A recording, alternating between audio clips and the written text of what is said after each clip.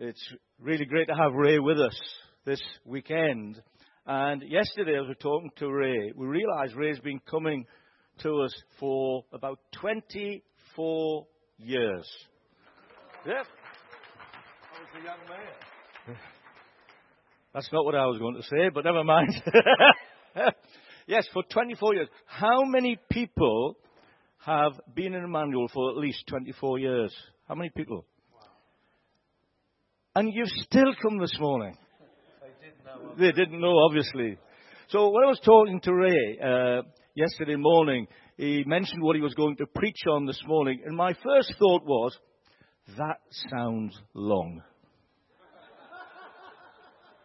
Then he mentioned what he was going to be working on to bring somewhere else. And I thought, that is spot on to where we are as a church and sounds. So Ray then said, right, and then he set to work yesterday afternoon and was up at before dawn, actually, not the crack of dawn, before dawn. Because I do believe what Ray's going to bring is right where we are as a community. So can we just pray right now? Father, we want to thank you for the friendship we have had with Ray down these last 24 years. We thank you that he comes among us as a member of the family, and we do rejoice in that relationship you have given. And we pray right now, Lord, that as he shares, he just knows he's among friends, he's among family. And Lord, we pray that what he shares will just find a resting place in our heart and bear much fruit for the kingdom in these coming days. Amen. You did. You did. Yeah, I should keep my trap shut, really. But I just shared what I'm preaching next week at Biggin Hill, which I've not prepared, or which I hadn't.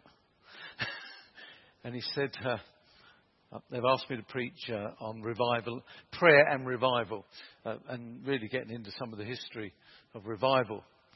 And although I've lived with that over the years, so Alan said, I really would like you to preach on that. I didn't know you were having a week of prayer and fasting.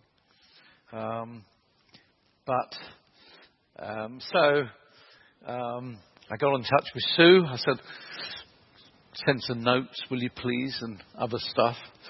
So I've had a busy weekend.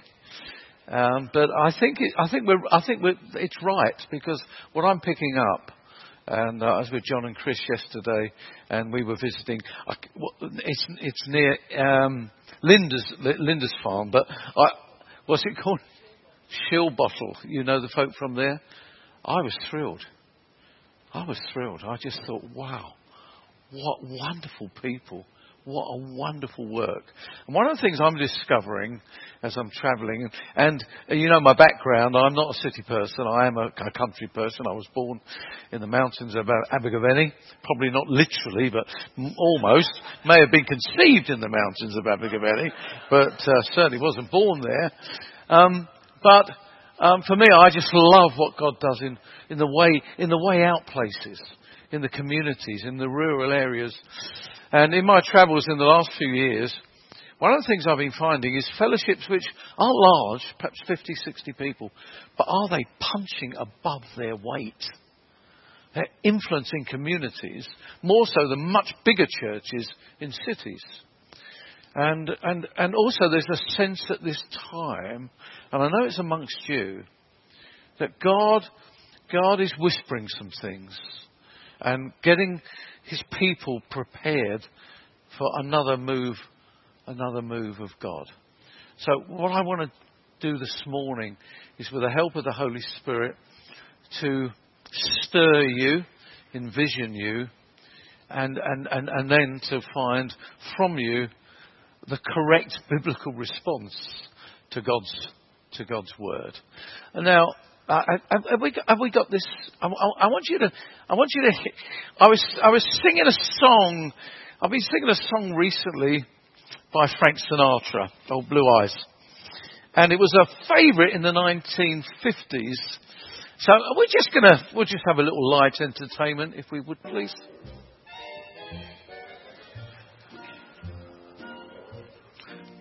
Some of you can sing along. marriage, and marriage goes together like... See, all these youngsters don't know it, do you?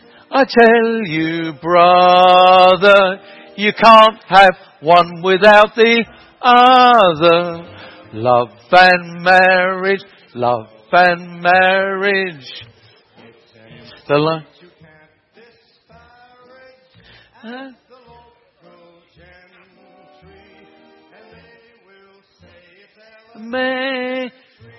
That'll be fine. That will be fine. That'll be fine. He's going to do a dance. Now, that was the 1950s. Love and marriage goes together with marriage. You can't have one without the other. That's not the values we live to today. But it was in the 1950s, 60s. Some of us grew up with parents who perhaps weren't Christians, but they were godly. They had godly values. And there was never a sense that if you fell in love, the way you worked it out was a covenant of marriage. And most of our parents, they kept that covenant of marriage through difficult times. So there are some things that go together. And what I'm talking on this morning is a biblical principle of two things that go together. And we can't achieve what God wants us to achieve and what He wants to achieve amongst us with only one of those facets. So let me just read to you somebody called Charles Finney, one of the great American revivalists. If you don't know anything about these characters, if you go onto Google, you just got to press a little button and you'll get a load of stuff about these people that will come up. And it's good to read. Some of them are very strange. Revivalists are not. Some of them are strange people, but that doesn't matter. They're God's strange people. But this is what he said, and we're talking now 100 years before Frank Sinatra actually recorded that song. We're talking about the 1850s. This is what Finney says on prayer. He says, prayer is an essential link in the chain of causes that lead to a revival as much as truth is. Some have zealously used truth to convert men and laid very little stress on prayer. They have preached and talked and distributed tracts with great zeal and then wondered that they had so little success. And the reason was that they forgot to use the other branch of the means, effectual prayer. They overlooked the fact that truth by itself will never produce the effect without the Spirit of God, and that the Spirit is given in answer to earnest prayer. Sometimes it happens that those who are the most engaged in employing truth are not the most engaged in prayer.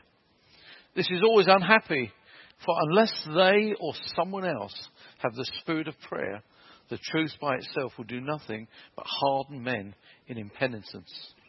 Probably in the day of judgment it will be found that nothing is ever done by the truth used ever so zealously unless there is a spirit of prayer somewhere in connection with the presentation of the truth.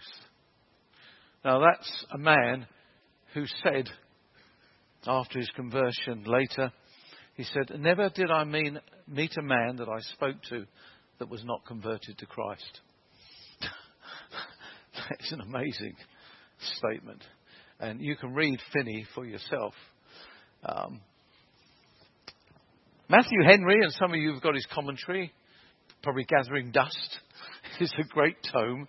He said this: when God intends great mercy for his people, the first thing he does is set them praying. So love and marriage go together like a horse and carriage. If we want revival, then we need the word and prayer. We need the Spirit and the Spirit of prayer together.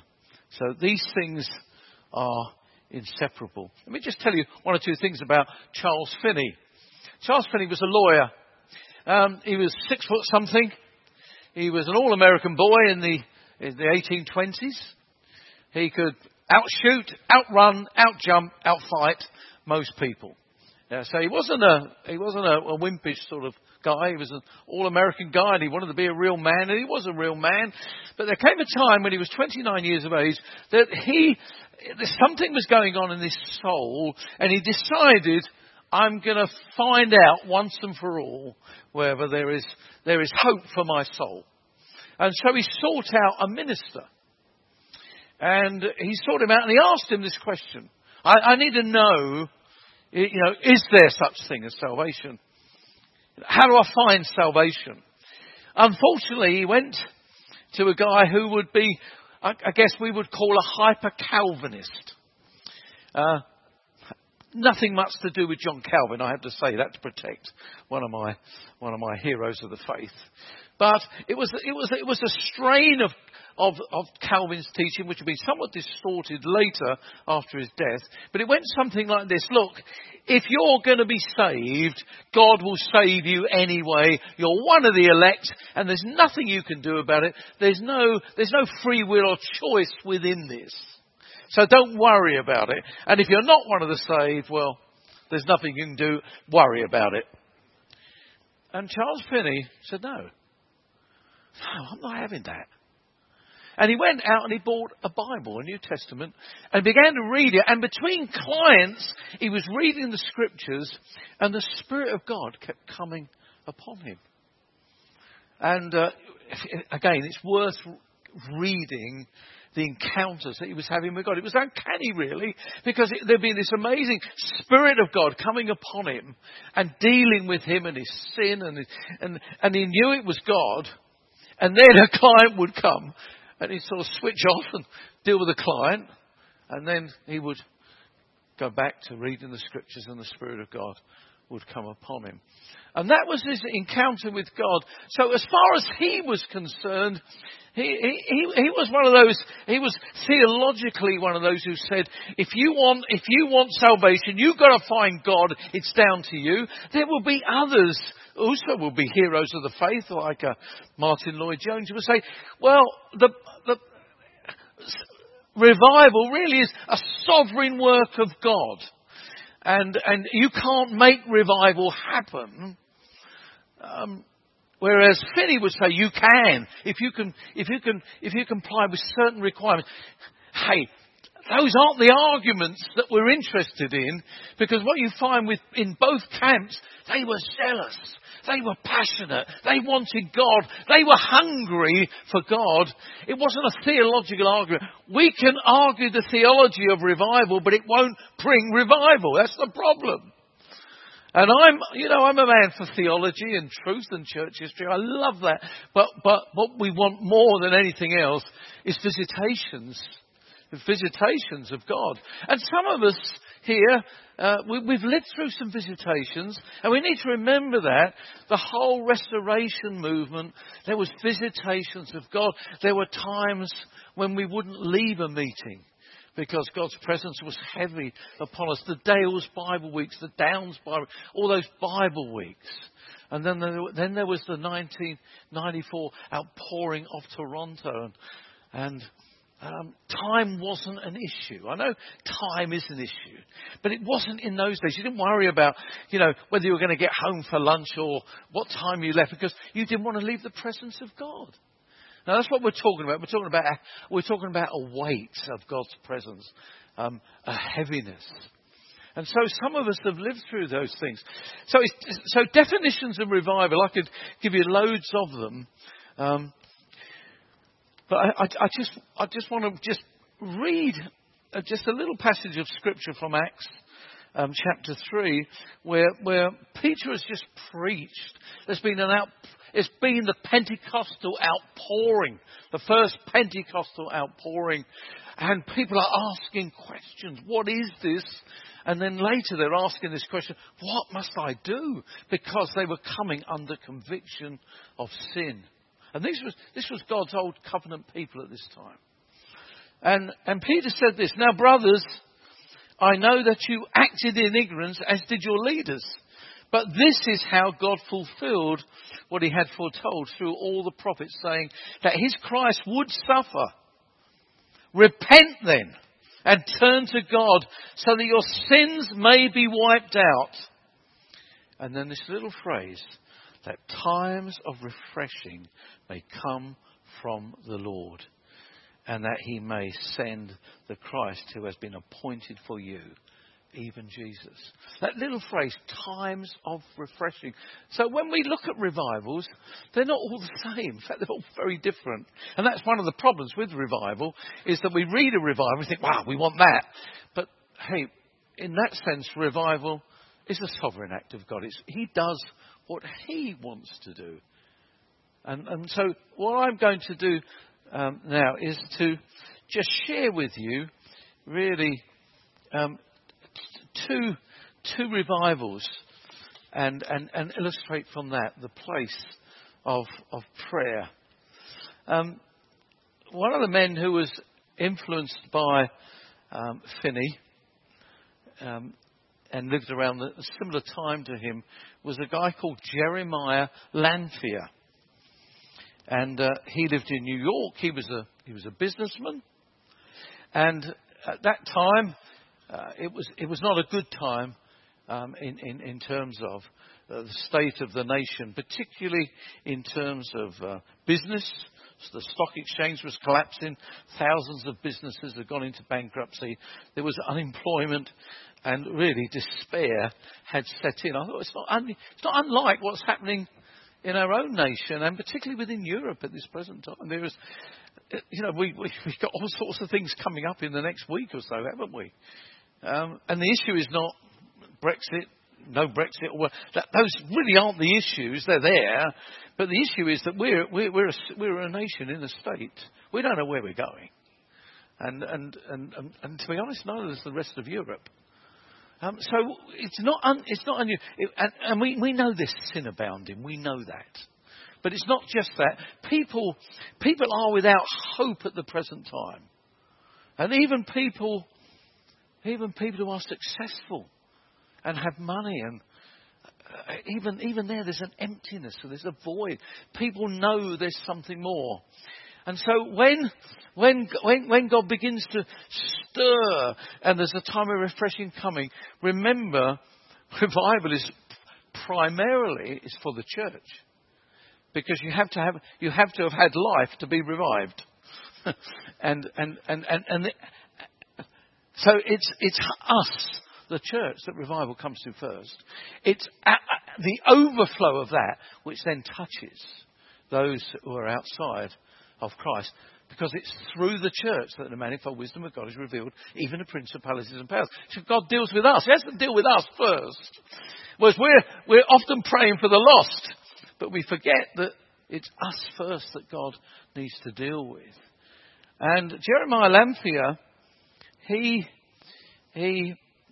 basically felt, I need to do something about it. He got himself appointed as a sort of missioner. He wasn't ordained at that time or anything like that. He was just a burdened guy. He got himself attached to a mission, and he decided to call people to prayer.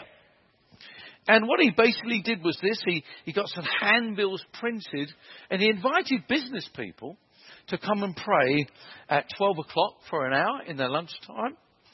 And it started on the 23rd of September 1857 in New York, a place called Fulton Street. And the first meeting, I think it was after about 20 odd minutes, some people began to turn up. And the first meeting, 6 people turned up. That wasn't over encouraging, but he wasn't discouraged. And then the second meeting, 20 turned up.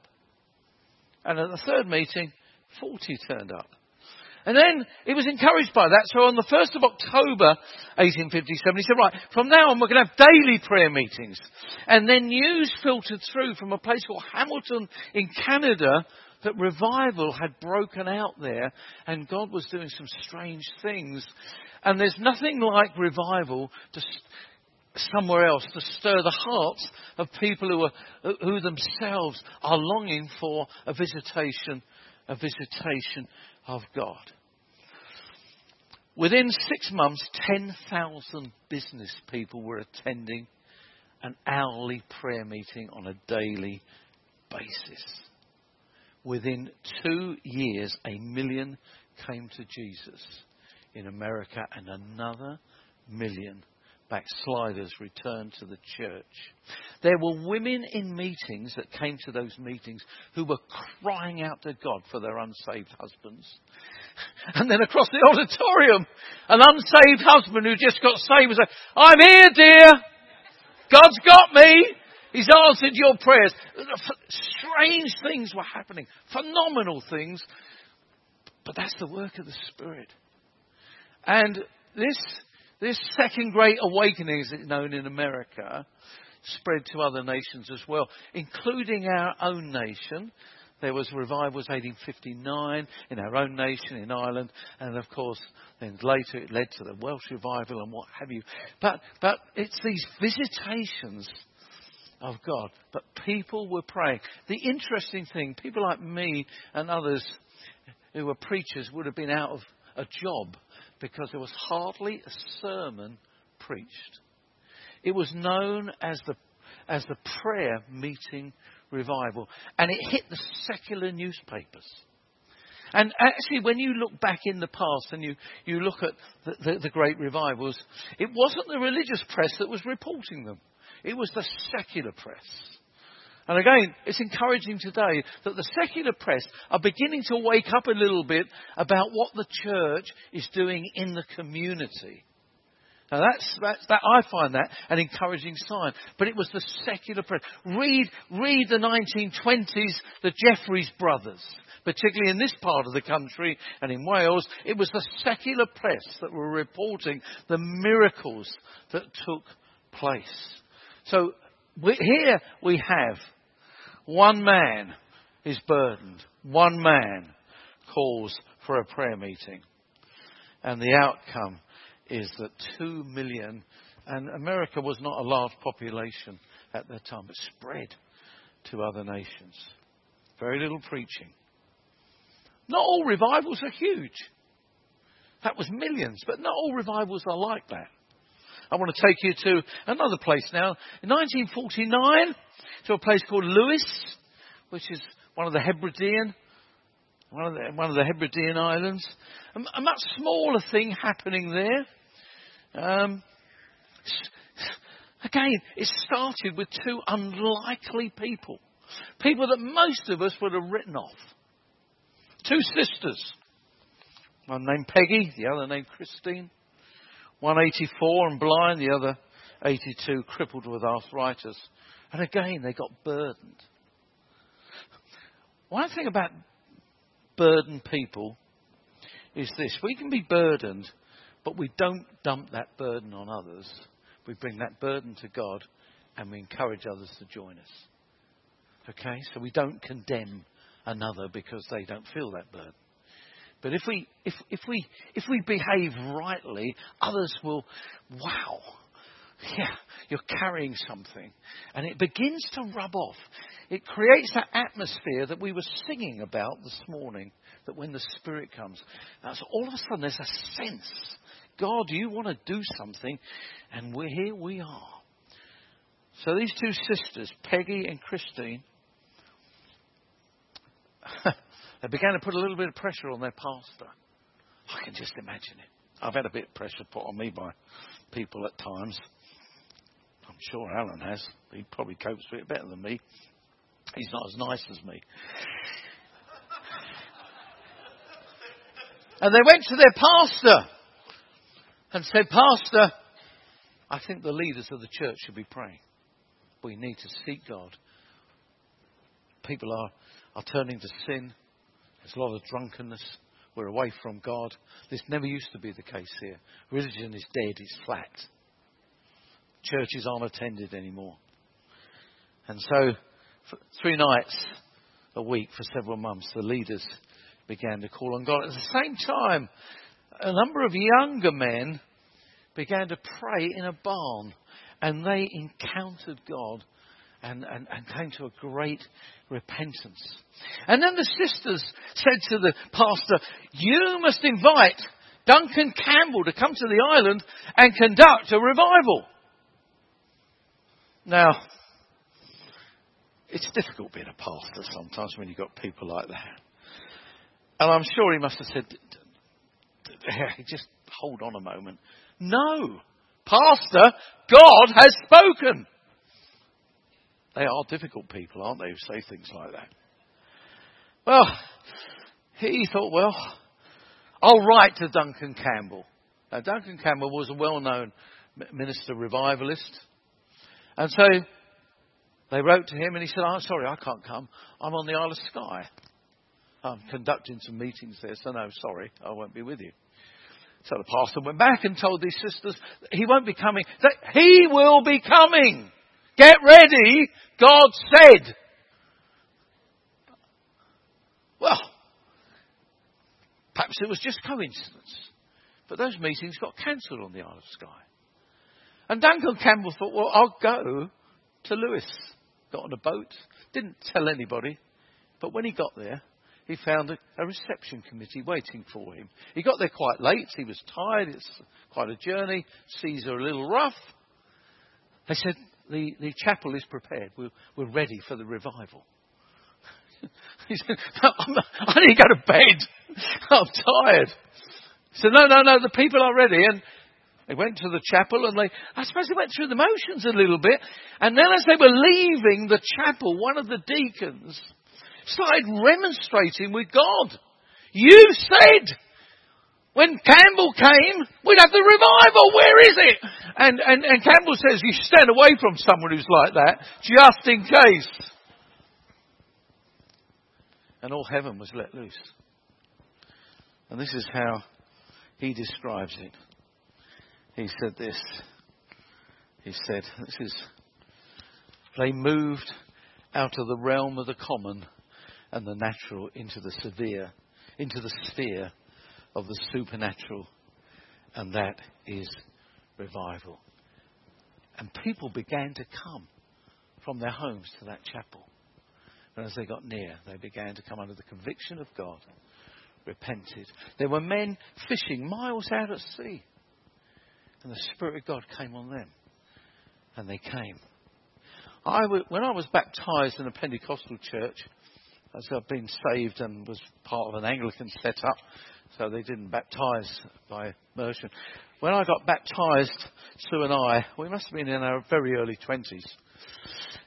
There was a young woman who was being baptised with us, very quiet, but there was something about her. And didn't know what it was. But I say very quiet, really. So didn't say very much. I hardly spoke a word of testimony. There was just something. And afterwards, George Forrester, who was a well-known Pentecostal minister, had been a Church of England pastor in Beckenham, Kent originally, and had seen a move of God in his church. That's why he was now at Assemblies of God. And he said afterwards, she was saved in the great Lewis revival. He said, when you meet people, he said, there's something about them. God touches them in a special way. A community saturated by God. And I believe today God is stirring us again. How many of you, I know John will agree, John and Chris, how many of you feel that? Okay. It's a strange thing. So are revivals just a sovereign work of God, or can we make revivals happen in America? They talk we're going to have a revival. Billy Graham was very much a revivalist in the Finney sort of thing mould. What I think is this. I think it's a bit of everything in it, because God speaks to the prophets. God stirs the people. And God seems to be stirring us again, and to hear what he's saying to the church. It seems that the message is we're to prepare ourselves. So these two historical accounts I've given very briefly can only encourage us to seek God for ourselves. Let me just say a few things. This is going to be short this morning because I really want us to pray. This will surprise you, Alan. I just want to talk about prayer, because we've lived through some moods of God, which, in my opinion, what's come out of it is some strange stuff that I don't necessarily find being particularly helpful or biblical. When we pray, we don't need to persuade God. And sometimes in these Raven Bibles, you get these very overzealous people who feel somehow if they shout loud, if they rant, they rave, and they stamp their feet and they make a noise and everything, that somehow that is going to persuade God to do something. In my opinion, all that does is put me off. Do you agree with that? Unless you're a ranter here. And there were some people called ranters, by the way. But that's not what prayer is. This is what I think is prayer. Prayer is agreeing with God. Prayer is asking Him to do what is His desire, which is already revealed in His Word. It's agreeing with God. It's coming to Him. And when you think about it, so when we pray, we don't say, Lord, will you bring revival? Although that's legitimate. But we're really saying, Lord, all those promises you've made in your word, things like God wills that all men and women will be saved and come to a knowledge of the truth. God desires that no one will perish. We bring to God His truth back to Him because He loves it when His children say, we want to do your will. It's not our will, it's your will. We want your will. It's agreeing with God. And we don't need to twist His arm or persuade Him because Jesus went freely to the cross, gave Himself up freely for our salvation. We don't need to twist His arm. We don't need to rant. But we will get enthusiastic, yes. We will get emotional, yes. Perhaps not all of us. We're not all the same. But it is. So the Word is important. Prayer and the Word. So as we engage with the Word and we see the promises of God, as we come to pray, we bring those promises back to God. And He loves it because His Word is not for Him, it's for us, by the way. He doesn't need a word. He is the Word. And what He's revealed to us, there's far more to be revealed yet in eternity. But this is enough for us now. So we come to God. So with our Bibles in front of us, we pray these deep prayers. Well, you go to Nehemiah. Nehemiah was a man who brought revival to Israel. How did he do that? First, he saw what God's will was, and then he prayed, and then he repented on the part of the people of God. Then he acted. Then he said, right, and he stuck his neck out and said to, the king, this is what I want to do. I want to go back. I want to help my people. And God used him. But he understood that he needed to bring to God what God had already said. Because God had already spoken through Jeremiah and others that He would restore. So we don't need to be making things up. We just go to God's Word and we bring it to Him. That is why it is important. And it's faith, not fanaticism that we need. Can I just say this as well? I want to be careful here, and I'll try and explain myself. It's not how long we pray for that matters. It's who we pray to that matters. It has to do with sincerity. Now, one of the great things about this is that when we engage with God and God engages with us and we sense His Spirit, time actually doesn't matter. Okay, are you with me? It doesn't matter.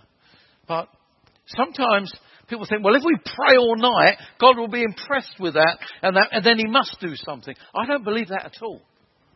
I believe what God is impressed with is when we just come as children and say, Father, we're here. You're the one who said, when we pray, let your kingdom come, let your will be done on earth as it is in heaven. That's what we're going to pray. And in some other movements, particularly what's happening in the States, particularly with, the healing movement there, that's been very much their cry, Lord, let your kingdom come. Let's see a demonstration of your kingdom now in the present, and that accompanied by faith. And, okay, some things are controversial, but things are happening.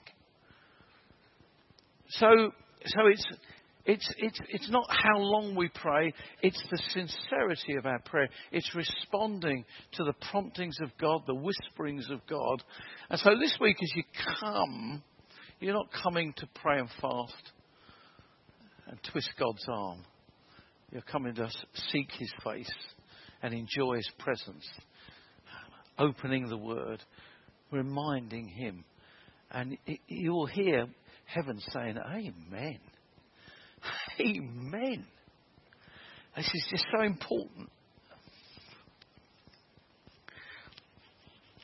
So I just share a little bit of testimony in finishing.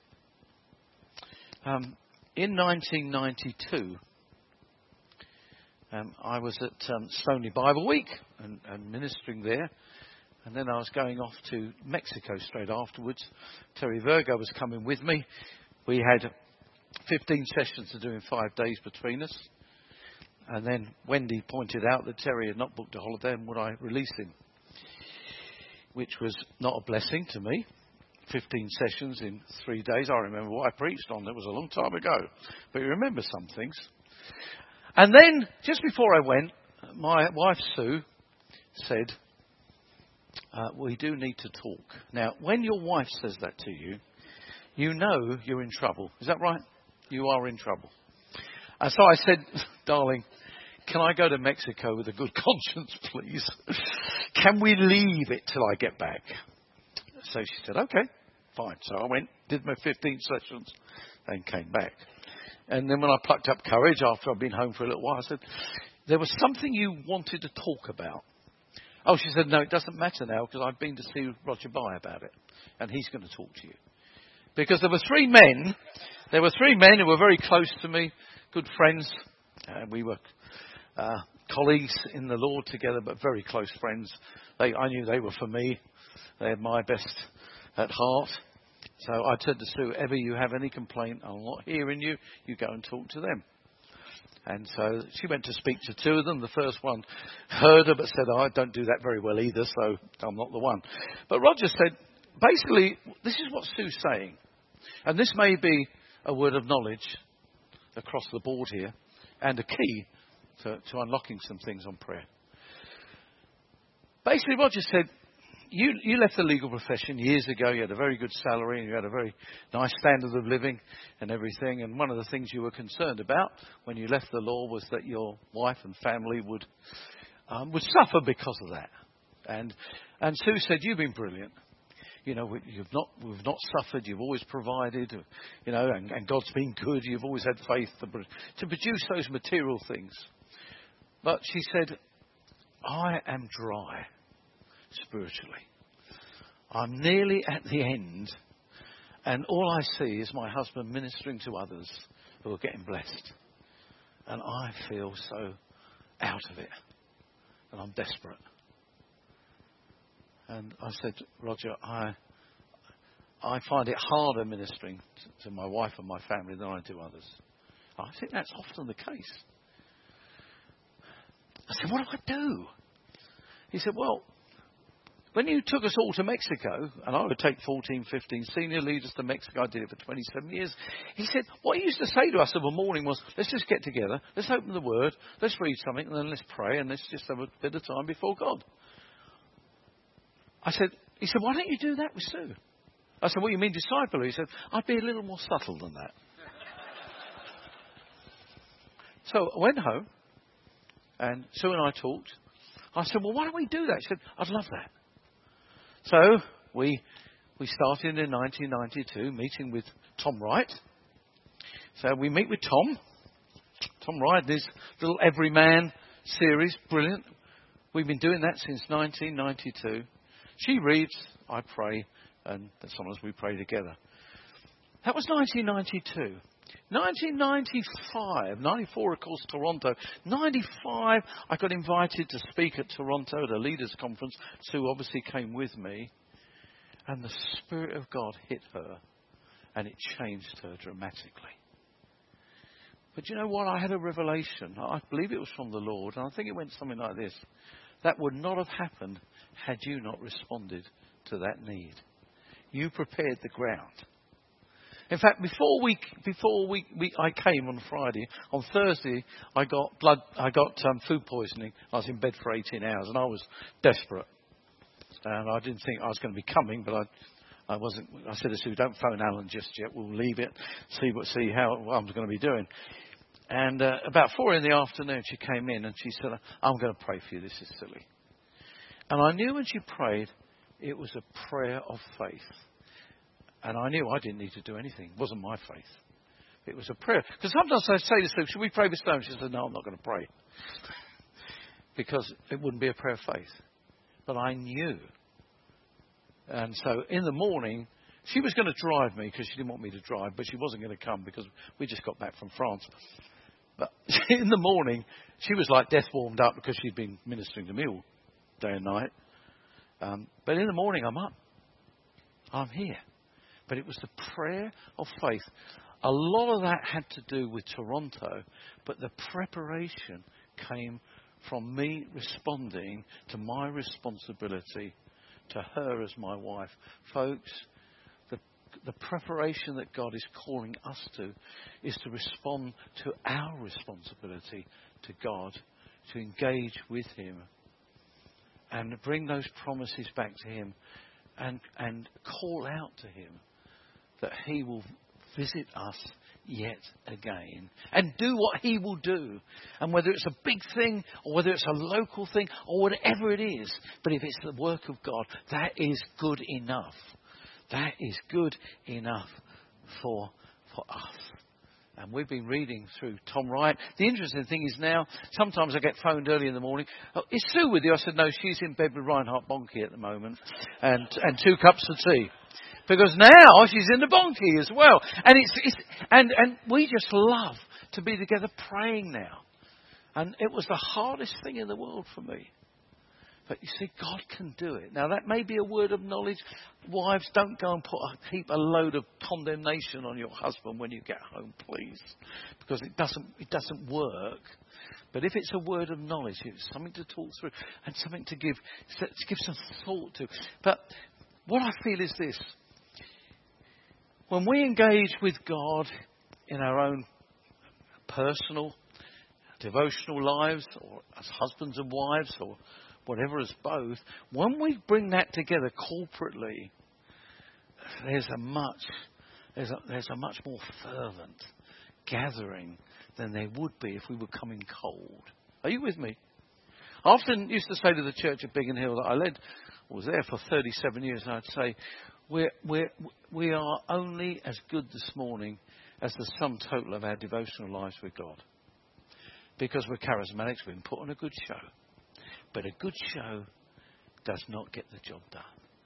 It's this fervency of prayer. So, when I used to call a prayer meeting at Biggin Hill midweek, this is what I used to say. I say, "Folks, we're going to pray from 8 till 9.